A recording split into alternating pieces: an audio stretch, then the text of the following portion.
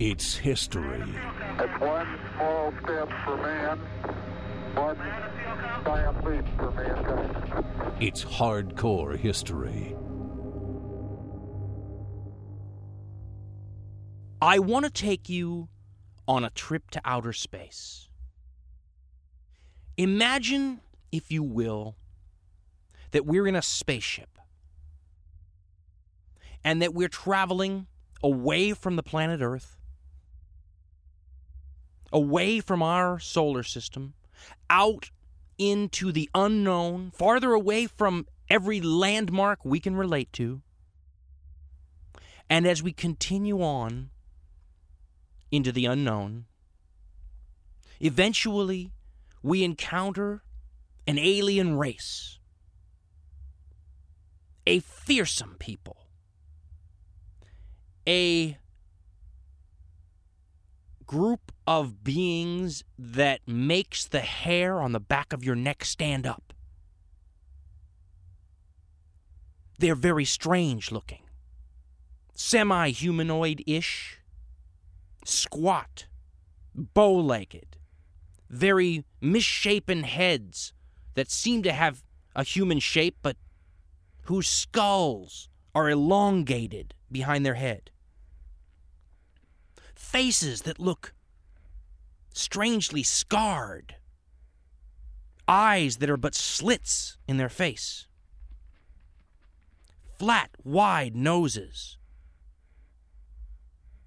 If this weren't enough to shake you, they have tattoos all over themselves sometimes. Strange designs that they have put on their hands and arms and sometimes even their faces.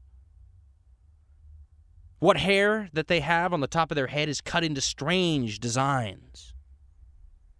There are piercings sometimes in their ears and in other places.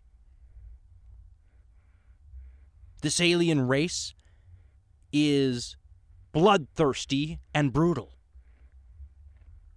They drink the blood of their adversaries.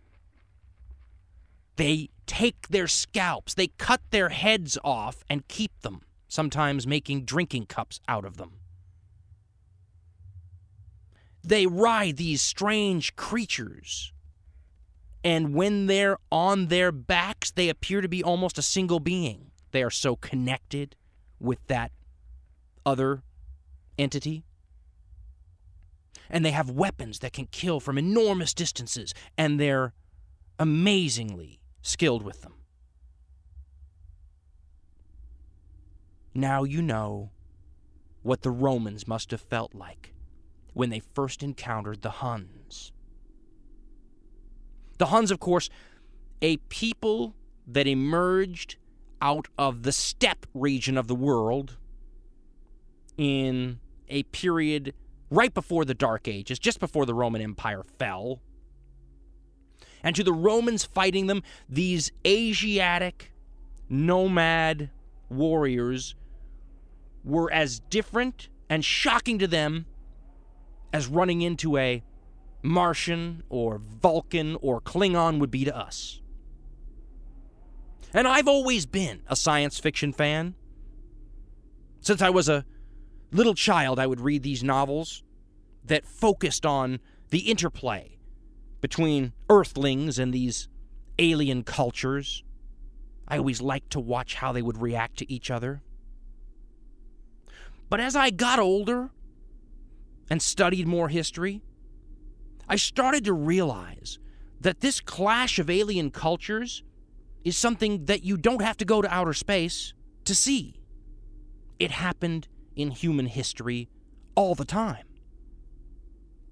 As a matter of fact, one of the things that makes me somewhat jealous of our ancestors is that they had the chance to run into alien peoples here on the planet Earth many more times than we're ever going to have that opportunity. Occasionally, researchers and scientists will discover some previously unknown tribe in the middle of some rainforest somewhere, but by and large, the experiences of running into new peoples here on the planet Earth is an experience that we won't have anymore. But imagine how it must have been to be a Spanish conquistador landing in the New World for the first time in the Americas, and how much the inhabitants here must have seemed like aliens to them, or how much the Spanish conquistadores must have seemed like aliens to the natives. You could say the same thing about the Vikings landing in the New World in the time of Leif Erikson.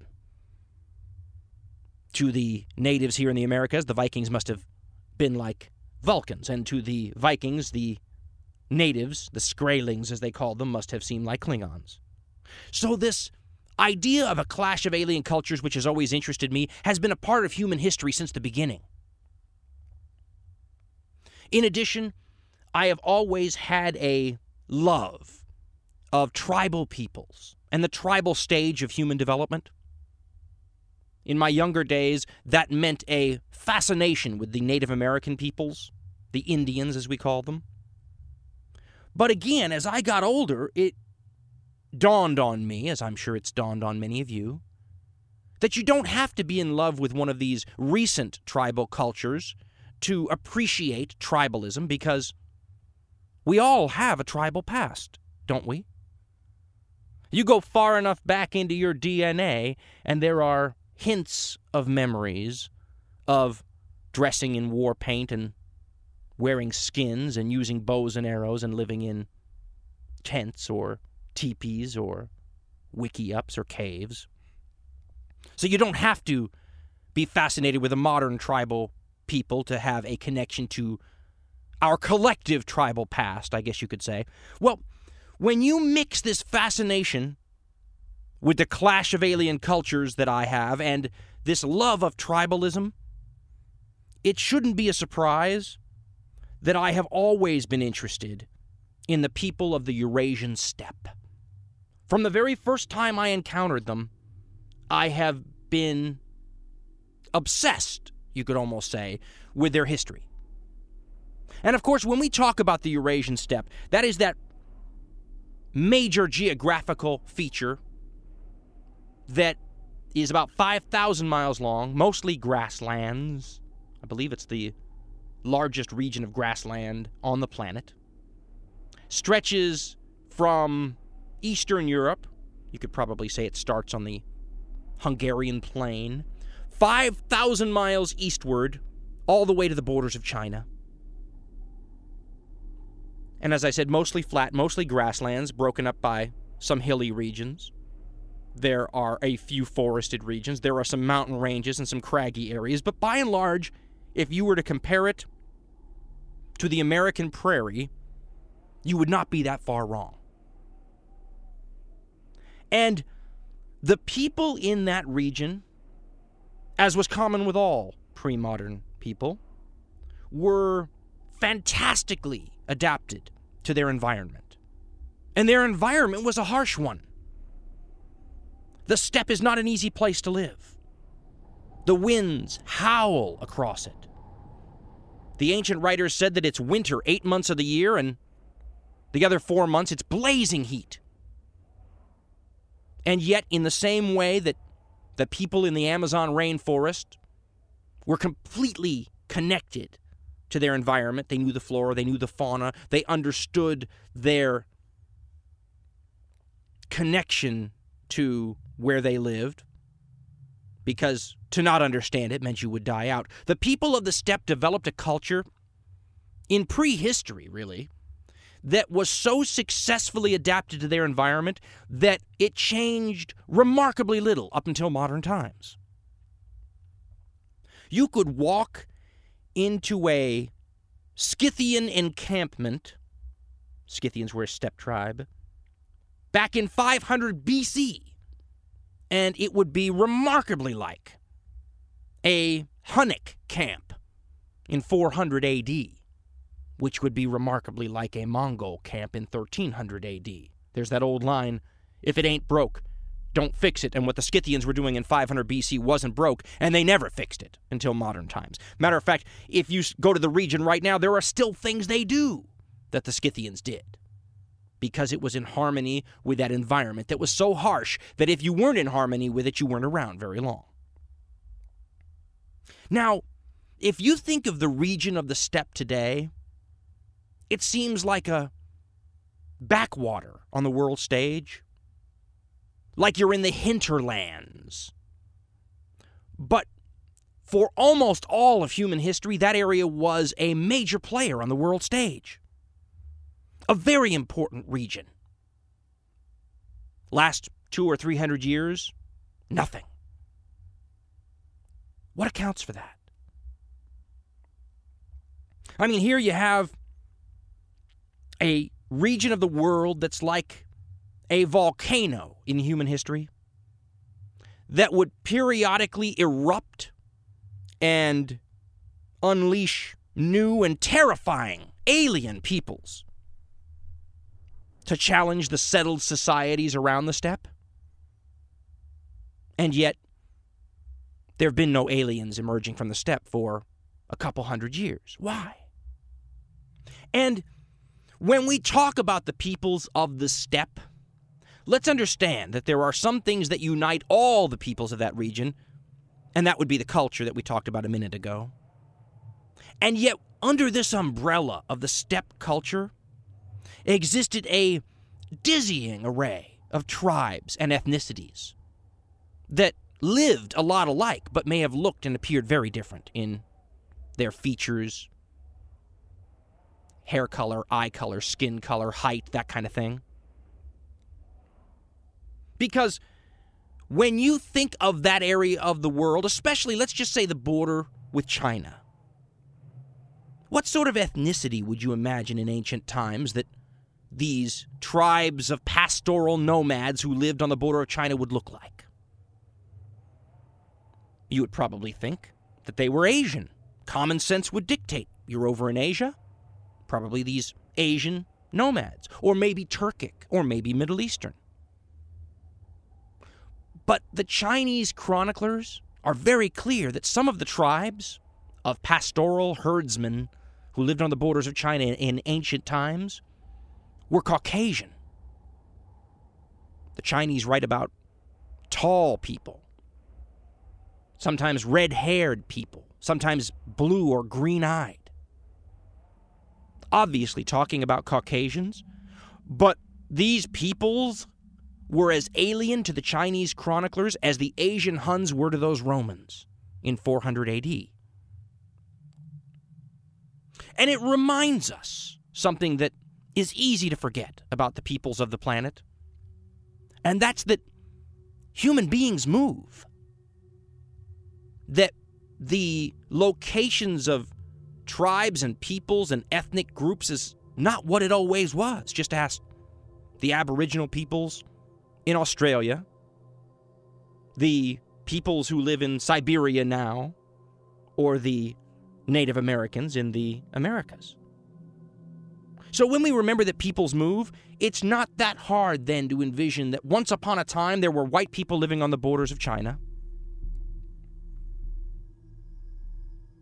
Genghis Khan, the famous Mongol conqueror, who everyone would identify as an Asian if you went and did a public opinion survey, had red hair. Not known widely. May have had green eyes. Again, the ethnicity of the steppe was more diverse than you can imagine. They still had this culture that connected them, but the race and ethnicity of these people was varied. There's a famous National Geographic magazine cover. I believe it came out in the 1970s. It's a picture of an Afghani girl. She's staring at the camera. She has all the typical Middle Eastern features you would expect from a person in that region. Dark hair, dark skin. But she's got the greenest eyes you ever saw. It's what makes that photograph striking. And I remember when looking at it that my first thought was, well, here's somebody who's got some of that steppe DNA running strongly in their veins. It's fascinating to think that in earlier times, that striking Afghani girl was more common than now. You'd never put her on the cover of a National Geographic 500, 600, 700 years ago because she wasn't that uncommon back then. Not only that, but these tribes of steppe nomads had a way of incorporating the tribes that they defeated. There would be a war maybe between steppe tribes, and the defeated tribe would then be incorporated and absorbed by the victorious tribe. They would intermarry, and you would get these most interesting combinations of human ethnicities and races. It was not uncommon to find in one tribe Turkic peoples, Mongolian peoples, and Indo-European Caucasian peoples. In one tomb that they opened, the tomb contained the prince of a steppe tribe, and they found him, and he's obviously of a Mongolian type. He was buried with his queen, who would pass for a Swede. Blonde hair, Nordic, head shape, tall, and of course, they were intermarrying and creating new peoples and ethnic combinations that are dizzying in the variation that you can run into. Even the Turks from ancient times, the Turks being a steppe people, were said to have blonde hair sometimes. I plan on doing future shows that will focus in on some of the more important of these steppe cultures. But in this show, I wanted to muse a bit about the culture of the steppe and the way it seemed to almost be a petri dish in a laboratory, germinating ever new people to impact the rest of the world. Now, if we're going to do this, the first thing that we have to acknowledge is a bias in most of the written sources. Before we even go down this studying the culture and people of the steppe, understand that most of them didn't write. And so we don't have the point of view of the steppe people. What we have are the writings of the people who hated their guts, who feared them, who were appalled by them, who saw them as aliens and subhuman. In addition, there's all sorts of new information coming out of Russia and China that was not available to us 20 years ago. When I first started studying the steppe peoples, you could read 15 or 20 books and call yourself relatively educated on them. Nowadays, the information coming out of the historic neighbors of the steppe people are so much more detailed and varied that it's much harder to know what you're talking about in detail about these peoples. Fascinating stuff out of the Russian and Chinese archives. First of all, let's talk a little about this culture that all these different ethnicities and people shared on the steppe.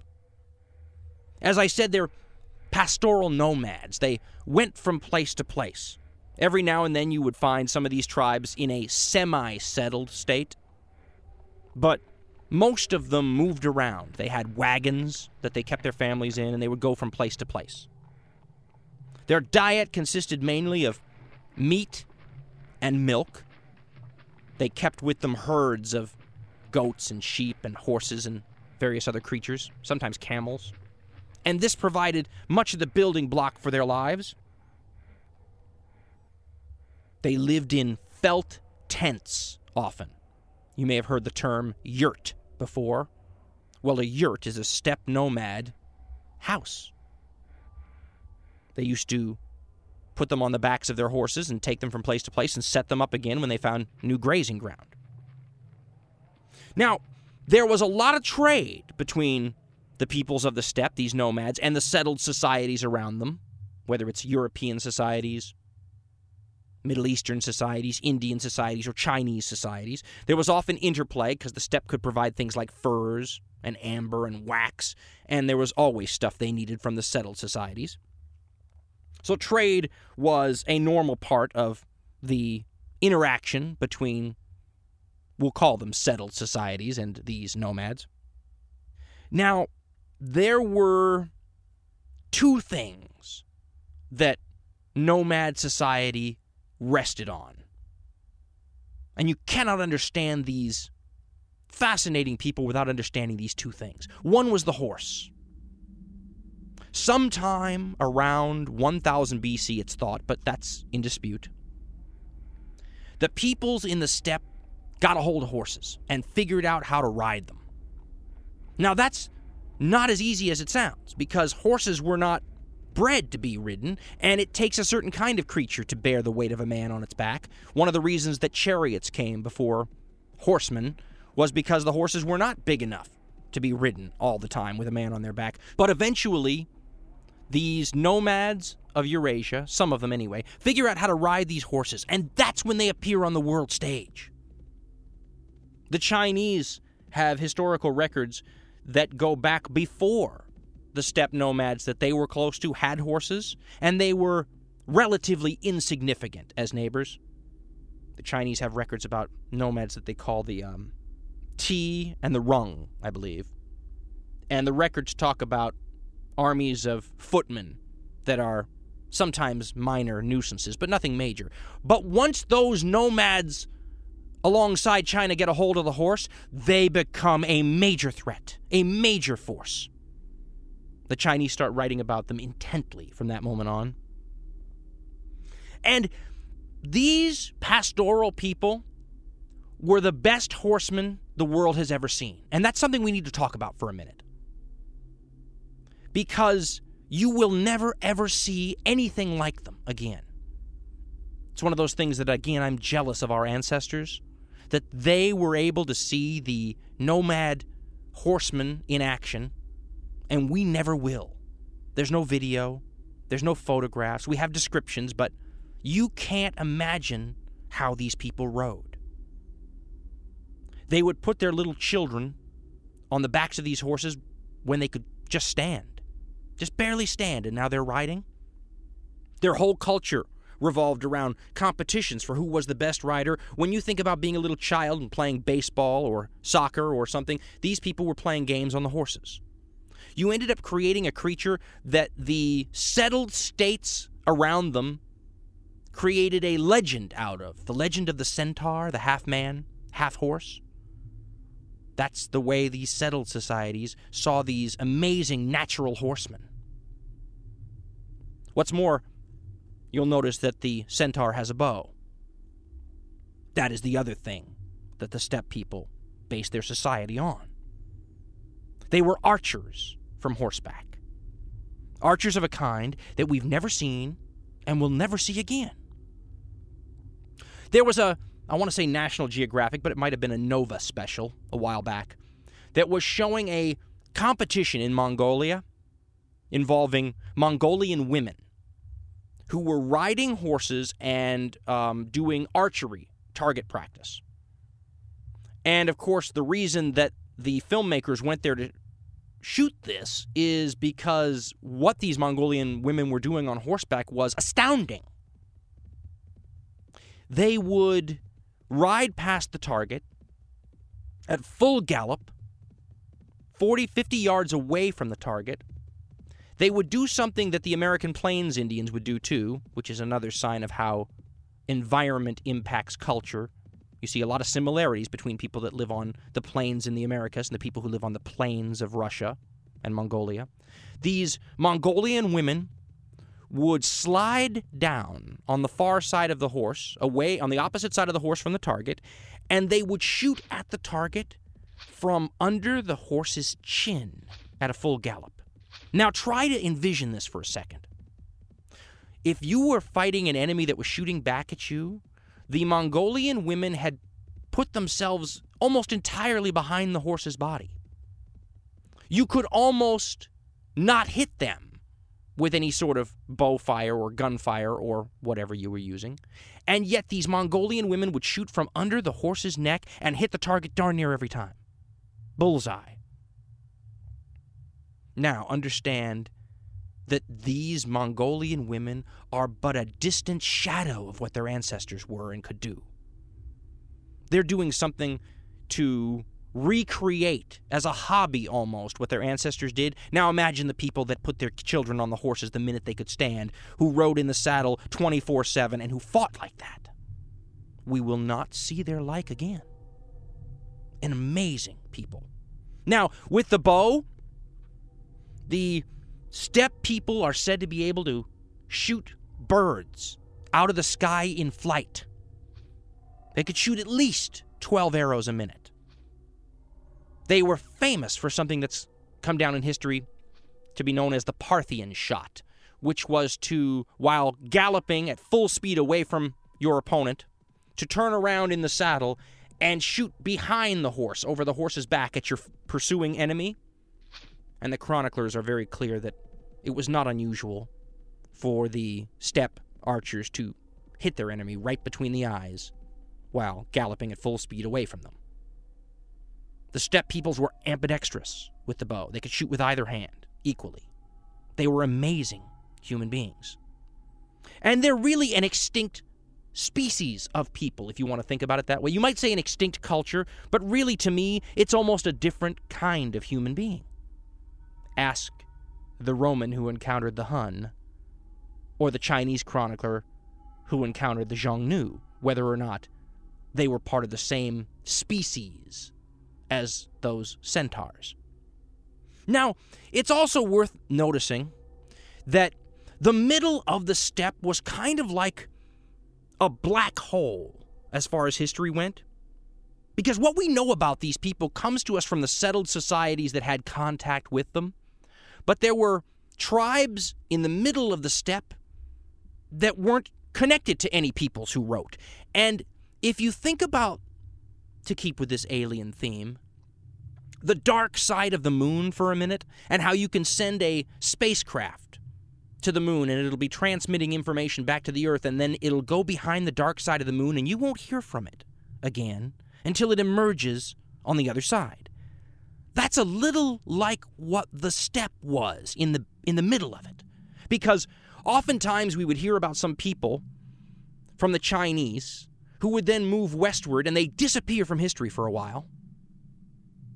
And then eventually they emerge on the other side of the moon, and the Romans will pick up their history a couple hundred years later, or the Middle Eastern peoples will, or the Indians will. It would not be wrong to think about the steppe like an ocean. I've actually heard people describe it that way, in the same way that an ocean is like a featureless piece of terrain that you can see forever. The steppe is kind of like that. And oftentimes you would get these peoples that would appear, and there would be a ripple effect across the whole steppe. Some ancient chroniclers have compared the area around Inner Mongolia to a womb of nations. Now, that's a term that Western chroniclers used to use for Scandinavia.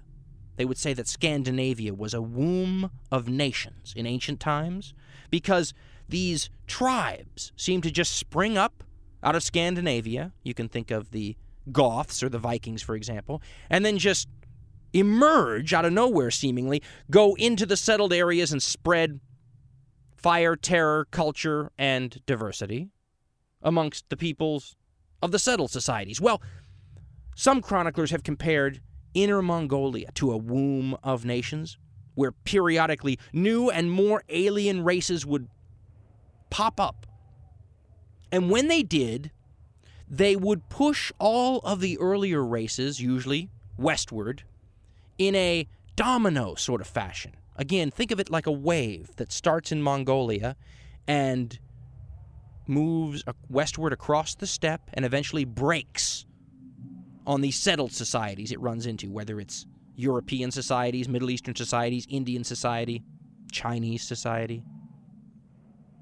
And this is a historical phenomenon that is a huge factor in world history, this domino effect of pushing the tribes that had been in place earlier continually westward. Some new tribe appears in Mongolia, they fight their neighbors, they defeat them, the neighbors move west, defeat the tribe that was there, and you get this domino effect. That's how the Huns eventually ended up in Europe. And then they pushed the Gothic peoples into Rome. I mean, you could easily say that this domino effect from the steppe was the reason, the cause of the collapse of the Roman Empire, among others. And it's something that is a constant in steppe history. For the entire history of the steppe until the last 200 or 300 years, new peoples were created in this womb of nations area, which continually pushed peoples that had been around longer westward. As a matter of fact, the first steppe peoples that we hear from in written history, the Scythians, the father of history, Herodotus, writes that that's exactly why they were appearing in the known world that he was writing about. They were pursuing a tribe called the Cimmerians that were in the region before them. And the Scythians themselves were being pushed by stronger tribes of Saka and Sarmatians behind them, who were in turn being pushed by stronger tribes going all the way back to Inner Mongolia. The Assyrians, the greatest military empire of their time, were the first to write about these Scythians. They call them the Ishkazai, I believe is the proper pronunciation. The Bible, written around the same time, the Old Testament, talks about them, and many scholars have identified the Scythian peoples with the biblical Gog and Magog.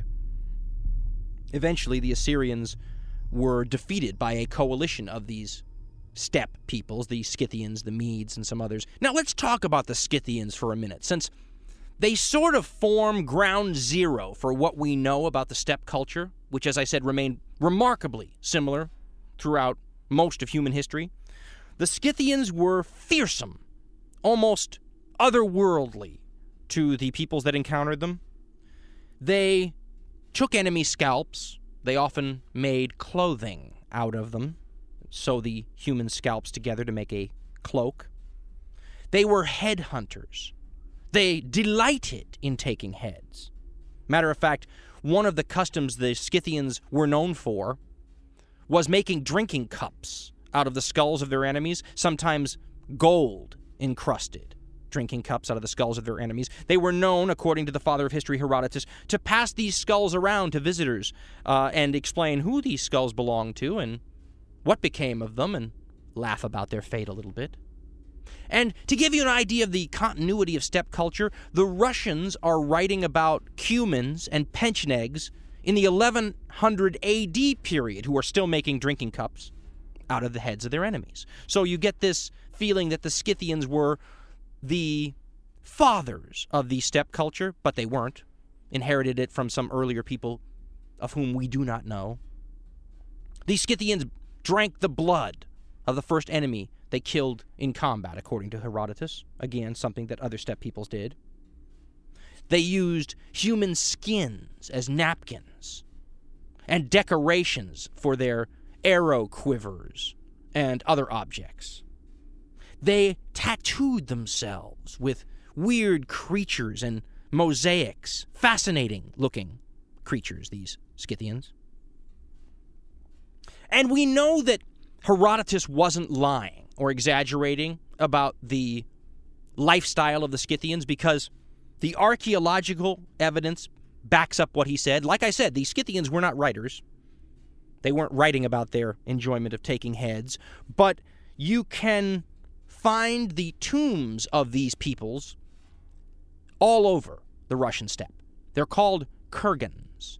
And I've seen pictures showing the steppe off in the distance, and you can see these kurgans, which are giant mounds of earth, off in the distance, dotting the plain. Well, one of the fascinating things about the tombs of the steppe people are that the way that they were constructed, very often moisture would get in right after the burial and would freeze and stay frozen up until modern times. These so-called ice mummies are steppe people. National Geographic has done some wonderful things on them because when you find these tombs, they are like opening a time capsule that's been in your freezer. Everything in the tomb that normally would have disintegrated because of time has been frozen. You've heard stories maybe of them finding frozen woolly mammoths with the skin and the hair still on, and they can take the DNA and play around with it. Well, that's what these tombs are like that they find on the Russian steppe and the Mongolian steppe. One of the things, too, that is brutally apparent when you find these tombs are that lots of people and animals sometimes died in order to send the deceased off the right way. In one of these tombs, they found 360 horses who had been ritually slaughtered to go to the afterlife with the king who was buried in the tomb. And sometimes they would ritually kill the retinue of the leader who died. Some of these tombs have horses that have been staked into the ground so that they're standing up looking like they're running. And then men are sometimes staked on top of the horses with the stake running through both of them, looking like, they're actually riding the horses. Think about a carousel or a merry-go-round. And they have been called spectral riders, is what one archaeological excavator called them. And how weird it must be to open up a tomb and see all of these skeletons of horses with riders around them staked into the ground, still protecting the life of their dead king. Not only that, oftentimes one of the wives of the dead king would be ritually killed and put in the tomb with the dead leader. And all of this, by the way, except of course for the horses, appears to have been voluntary. It's believed that, for example, the wife of the dead king was being given a compliment by being the one chosen to go to the afterlife with him. Maybe he had several wives, and you get to be the favorite if you're the one chosen to be killed and buried with them. The graves often contain lots of gold if they haven't been plundered in antiquity. The Scythians loved gold. The wood objects that have been found, again, wood would have disintegrated had it not been frozen in ice, show a sophisticated culture. Something, again, not given proper credit by the settled writers who thought these people subhuman. Had we not found these ice tombs, we would have a more negative view of the steppe people. The ice tombs give us an idea of their artistic ability, the quality of their lives in a way that the writings of the Chinese and the Romans and the Indians and the Persians do not give us. In addition, one of the most intriguing finds in these ice tombs are the fact that the bodies of the deceased have not disintegrated either. You can go and see the skins of these people and the wonderful, beautiful tattoos that cover them sometimes. That's how we know about their tattoos. We have found the bodies that have been mummified by the ice, and photographs have been taken. It's fascinating. Now, there's other things that the tombs in ice have confirmed that the father of history, Herodotus, said about these people, about their strange customs. One of them is the fact that the Scythians, at least, and probably many of the other steppe people too, were users of hashish and marijuana. Herodotus wrote about something he called a vapor bath. He said that the peoples of the steppe did not bathe, but instead had a custom where they would set up a little tent, put a little brazier in the middle, sort of like a hibachi barbecue, and throw hemp and hemp seeds on the little barbecue and stay in the tent. And he was suggesting getting clean from a bath, sweating in the tent. But it's apparent when you read Herodotus, they were enjoying themselves far too much to have it just be for bathing purposes. Herodotus didn't understand the intoxicating properties of hemp, so he didn't write about that.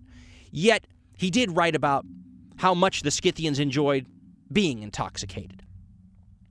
Whether it be the use of the hashish or marijuana, which, by the way, they found bags of marijuana, pouches of them, buried with the dead Scythians sometimes. In some of these tombs, it's apparent that they have left marijuana burning in the tomb when they shut the tomb up.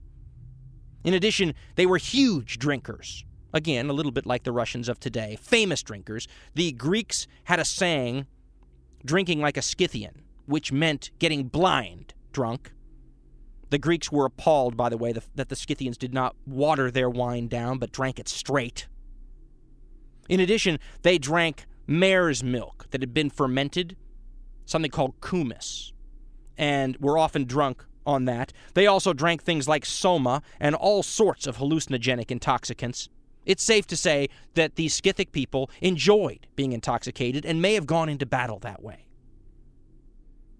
Now, the most intriguing part to me, I've always enjoyed military history, are the way these steppe peoples fought. And the way that the Scythians fought is pretty much the same way that the Huns fought, and very similar to the way that the Mongols fought. Again, this culture that maintained a continuity from prehistoric times until relatively recent, historically speaking. The first aspect of the steppe warfare was that bow we talked about earlier. This was a weapon that the settled societies never developed. The Scythian bow, which was improved later to become the Parthian bow, which was improved to become the Hunnic bow, which was improved to become the Turkish bow, which was improved to become the Mongol bow, was said to be so hard to pull back that most people could not do it once. Matter of fact, the Greeks have a creation story for the Scythian people, and it involves Zeus having children, which he did with regularity, and the one that fathered the peoples of Scythia was the one that could pull the bow back. These bows were harder to pull back than the English longbow. Some of them took 10 years to make. And the Scythians were the greatest archers who had ever lived. And I say that meaning that the peoples of the steppe, not just the Scythians, but the stories are amazing what they could do with this weapon. The chroniclers state that it could reach a maximum distance, maximum range of 500 yards, 5 football fields. That's unbelievable. Now, that was not an effective range. That was not the range that they would open fire at, but to think that they had a weapon that could reach that far in ancient times boggles the mind. Many of the steppe peoples didn't use the weapons that way. The stories of the Mongols are interesting, where sometimes they would just ride across the enemy front and from point-blank range shoot at them with heavy arrows. So the standard nomad tactics in war were to act like a swarm of bees with these horse archer cavalry. One of the ministers for a Chinese emperor of the Han dynasty wrote about the tactics of the Xiongnu, which were one of these terrible, almost alien steppe peoples. He wrote, "The Xiongnu move on the feet of swift horses, and in their breasts beat the heart of beasts. They shift from place to place as swiftly as a flock of birds, so that it is extremely difficult to corner them and bring them under control. It would not be expedient to attack the Xiongnu, better to make peace with them." There are other writings from the Romans which talk about how the Huns would use lassos to throw over their enemies and drag them away, again, giving them an almost otherworldly quality. The main tactic of the steppe peoples from time immemorial, their signature tactic, was something historians call the feigned flight. The feigned flight was to pretend to run away, sometimes sending picked bodies of troops to engage the enemy, then at a signal, turn and flee in horror, sometimes even putting on a perfect act. Usually, the enemy would pursue them, thinking that they had just defeated the steppe peoples, and when they were disorganized and tired, the fleeing steppe troops would turn around. Sometimes they had just led the enemy into an ambush. Other times, they simply were less tired and disorganized, and they would turn on them and destroy them. There are chroniclers who say, "Do not pursue the Tartars who flee in battle." That was another name, generic name given to a lot of steppe people, the Tartars. Because, of course, they'll turn around in their saddle and shoot you while you're chasing them, with deadly accuracy. Now, most of the steppe soldiers, steppe warriors, were horse archers, light cavalry horse archers, as we talked about. But most of these tribes had a small core of nobility. Maybe you could think of them like knights, who were armored, who carried heavier weaponry, sometimes long lances, who would be used at the last stage of battle to finish off an enemy that had already been tired and demoralized by the horse archers. It's where you get some of the wonderful armor of the steppes. The Mongols, the pinnacle of steppe warfare development, had a rather large core of these heavy cavalry with them. Now, it should be pointed out that the steppe peoples were incomparably brutal. And I don't want to get into reasons why they might have been brutal, except that perhaps it had something to do with their lifestyle. I've read historians who suggest that because they were used to killing animals all day long as part of their lifestyle, these herders, that killing didn't feel unnatural to them, but they killed on scales that are hard to understand. When the Mongols took Baghdad in the 13th century, they executed between 200,000 and 800,000 people. They killed all the dogs and cats. The population of Baghdad only recovered its former levels about 100 years ago. The peoples who were most hurt by the Mongols carry in their souls the memories of their brutality. And the Mongols were just like the Huns, just like Sarmatians, just like the Scythians when it came to their brutality. Now, the Scythians we mentioned earlier as one of the earliest people to come out of the steppe that we know about, that we have records about. The Chinese were writing about the Xiongnu at about the same time, maybe a tiny bit later than the Scythians' first appearance in history. So you have the Chinese writing about their major steppe enemy, and the Assyrians and the biblical chroniclers and the Persians and the Greeks writing about the Scythians in the west. The reason the Chinese built the Great Wall of China was to deal with the incursions of the Xiongnu. Now, there were other peoples, though. Eventually, the Scythians were pushed out of their traditional area in southern Russia. About 200 miles south of Kiev would probably be the limits of their range. They were pushed out of that area by a tribal confederacy called the Sarmatians. Now, the Sarmatians were a lot like the Scythians. One of the things they're known for, though, that's kind of fascinating, is their women fought. The legend of the Amazon is now pretty confidently traced to the tendency of Sarmatian women to fight in battle.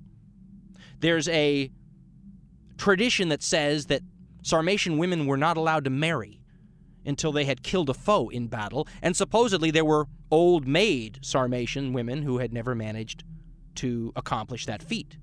But imagine how dominating the steppe tribes already were in terms of the proportion of their citizenry that they could put into warfare.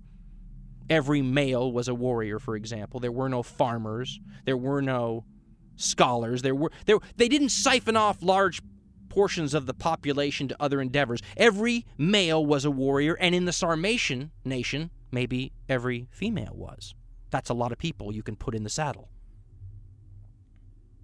They have found graves, by the way, with Sarmatian women in full battle array. Weapons, armor, everything. Now, after the Sarmatians, you have periods of other Sarmatian peoples like the Alans and others, but then the next major peoples to emerge from the steppe were the Huns. And some historians, especially historians from the past, have suggested that these Huns, who emerged in the west in the 5th century A.D., well, actually late 4th century A.D., were really the Xiongnu people that the Chinese had been fighting for so long. Once again, in that area of Inner Mongolia, that womb of nations, new peoples had sprung up.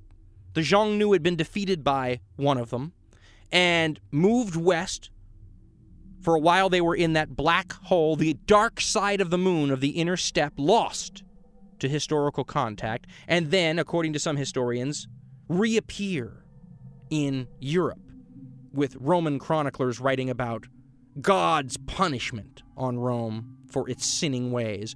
The Huns pushed the Gothic people, who were a Germanic group of people, Visigoths, Ostrogoths, Vandals, all those people were of similar stock. They from the womb of nations in Scandinavia, by the way. They were terrified of the Huns, and it was their retreating from the Hunnic menace that pushed them into Rome, eventually leading to the Battle of Adrianople, where the Romans were defeated by the Goths, and then a few years later, the sacking of the Eternal City of Rome by the Goths, who really probably would not have even been there had they not had the Huns at their rear threatening them. Again, that movement of peoples that continued, a domino sort of effect. The Huns pushed to the western steppe from more powerful tribes behind them, and they pushing the Goths into the only area the Goths could run to, which was Roman territory.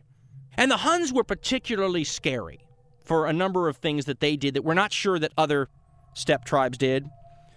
There are skulls of Huns that you can see where they have massively elongated heads. And it turns out that's because they practice something that's called cranial deformation, where their mothers would bind the child's heads from a very early age so that they grew into this elongated sort of skull that looks like it's from another planet. They're said to have cut their children's faces at a very early age to prevent a beard from growing. That's where you get the scars from. The Romans thought the Huns to be non-human, and the Chinese thought the Xiongnu to be non-human as well. Now, the most important people, though, I think, to emerge from the steppe were the major people that came after the Huns, and these were the Turks. Again, they sprouted up from that womb of nations in Inner Mongolia, some of them having blonde hair. You don't think of the Turkic peoples today like that. And a dizzying array of tribes ended up as part of this Turkic peoples. You can name Avars and Bulgars and Guz and Khazars and a number of other peoples. But the Turks probably had the longest and most profound impact on human history of all these peoples to emerge from the steppe. If for no other reason than there's a country called Turkey today because of it. Matter of fact, you can easily consider that the Turks were the reasons for the Crusades. In 1071, the Turks defeated the Byzantines at a battle called Manzikert. The Turkish Khan Alp Arslan destroyed the Byzantine army. The Byzantines were the ones safeguarding Europe, you could say, from the tribal peoples of the steppe simply pouring into parts of Europe. When the Byzantines were defeated at Manzikert and their army destroyed, that's when they sent out a call to Western Europe asking for help. And the response was the Crusades, not that long afterwards. So you could make a case that not only did the steppe people basically destroy Rome or cause it to be destroyed, they took over China many times.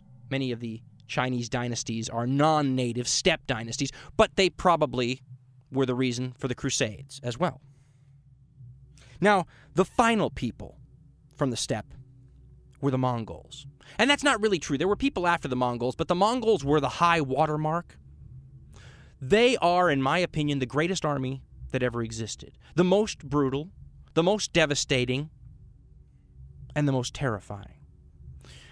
One author put it into terms that boggle the mind when they pointed out that at one point in Mongol history, in the 13th century, the Mongols were fighting both Teutonic knights in Europe and Japanese samurai in Japan at the same time, and the Japanese samurai and Teutonic knights had no idea that each other existed, and yet that is the range and scope of the Mongol operations, that they're fighting both these people on opposite sides of the globe who have no idea each other exists.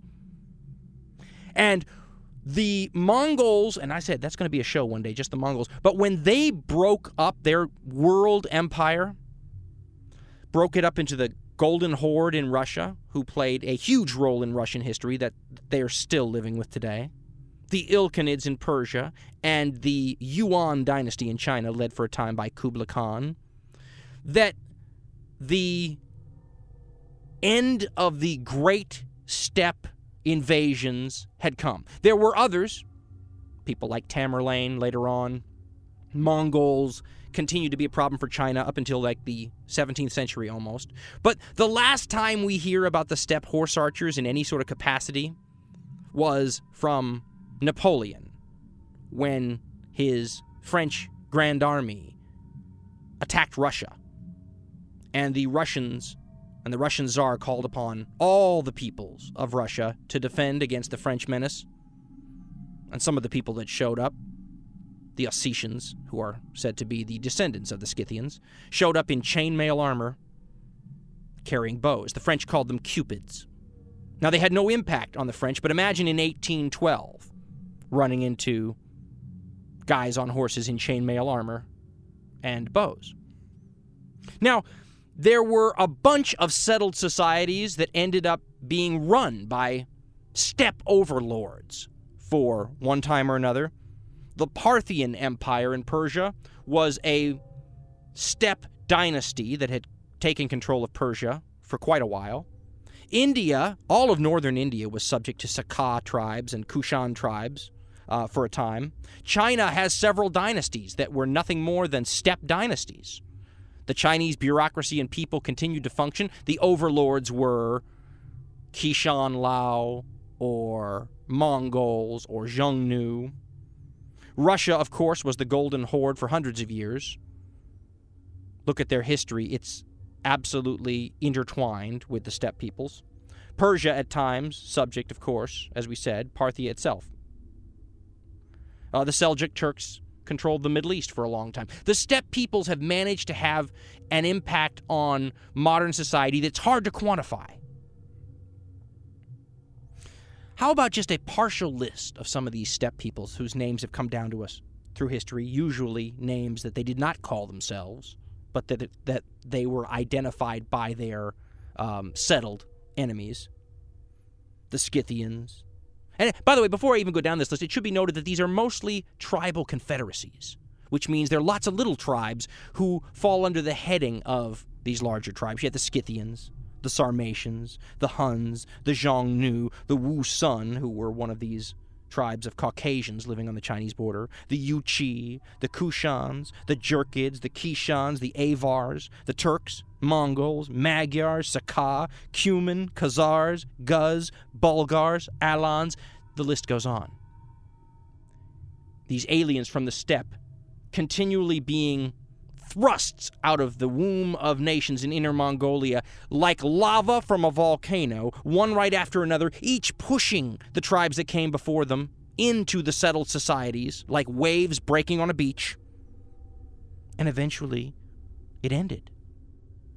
Guns played a very big role in this, by the way. The disunity of the tribes played a very big role in this. When the Russians moved east and south in the 16th century, and the Chinese went on the counteroffensive into Mongolia in that same time period, the power of the steppe was basically broken, and it hasn't risen again. The horse archers have died out.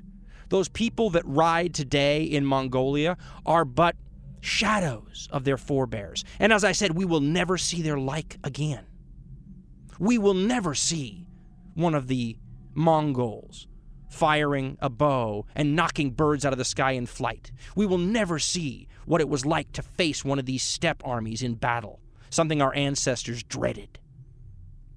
And yet, I imagine, if we could talk to one of our ancestors, that they would think we were crazy for wanting to see them, because many of the people who faced nomads in battle didn't live to tell about it. These aliens oftentimes came to the settled societies like H.G. Wells' War of the World aliens. And when the Mongols, for example, took Baghdad and exterminated the population, they left a lasting memory that I imagine many who experienced it would say to us, it's better left in history.